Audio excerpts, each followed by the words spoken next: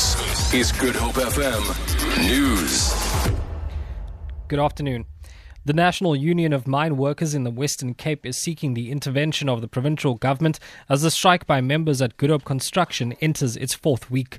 NUM spokesperson Benson Nkentsu says workers are demanding better working conditions like the provision of protective clothing and payment according to skill.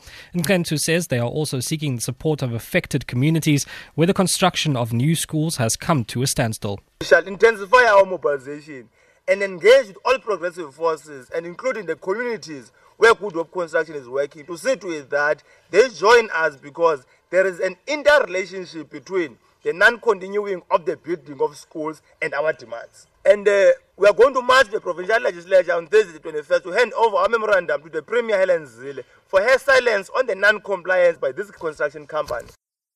Meanwhile, Cape Town-based construction company Good Hope Construction says it has sought mediation services to resolve what they say is an illegal and unprotected strike by NUM members. Over 170 members of the union are entering the fourth week of the strike, saying they are demanding better working conditions.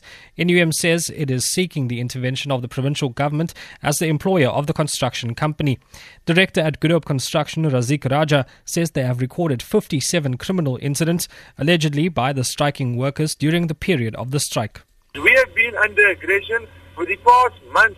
We have got more than a lever arch file of documents, of correspondence that we've sent through to NUM, and we've told NUM this is an illegal, unprotected strike.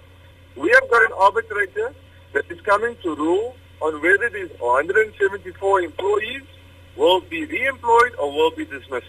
They can march to the union buildings in Pretoria. Whatever the arbitrator decides is the rule that we will follow.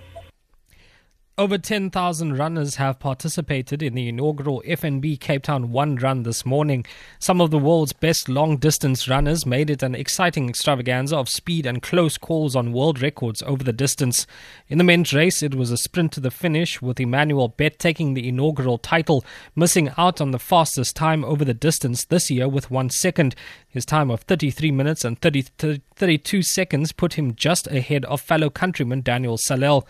In her first 12-kilometer race ever, 2012 Olympic medalist Vivian Cheruiyot from Kenya took top honours. With a time of 38 minutes 22 seconds, she broke the ribbon comfortably ahead of Ethiopian Yenenesh Tilahun that ran 39 minutes 17 seconds.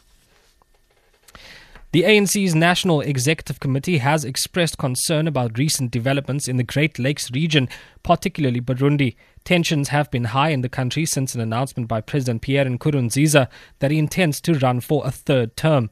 The president has regained control since last week's failed coup, but its ringleader is still at large. ANC Secretary-General Gwede Mantashe says these developments point to a need for the continent to deal with the temptations for leaders to stay in power beyond prescribed constitutional limits. He says the upcoming AU summit to be held in South Africa should look at strengthening democracy and peace on the continent. Our view is that with the developments in Burundi, we are going to see another wave of immigrants to South Africa. It is the wish of the NEC that much attention is given to how we collectively strengthen peace and security in the continent. It is our hope that the summit will also be preoccupied with finding African solutions to African problems, particularly supporting South Sudan, the DRC, the Democratic Republic of Congo, and the Central African Republic. For Good Hope FM News, I'm Enjik Shea Peterson.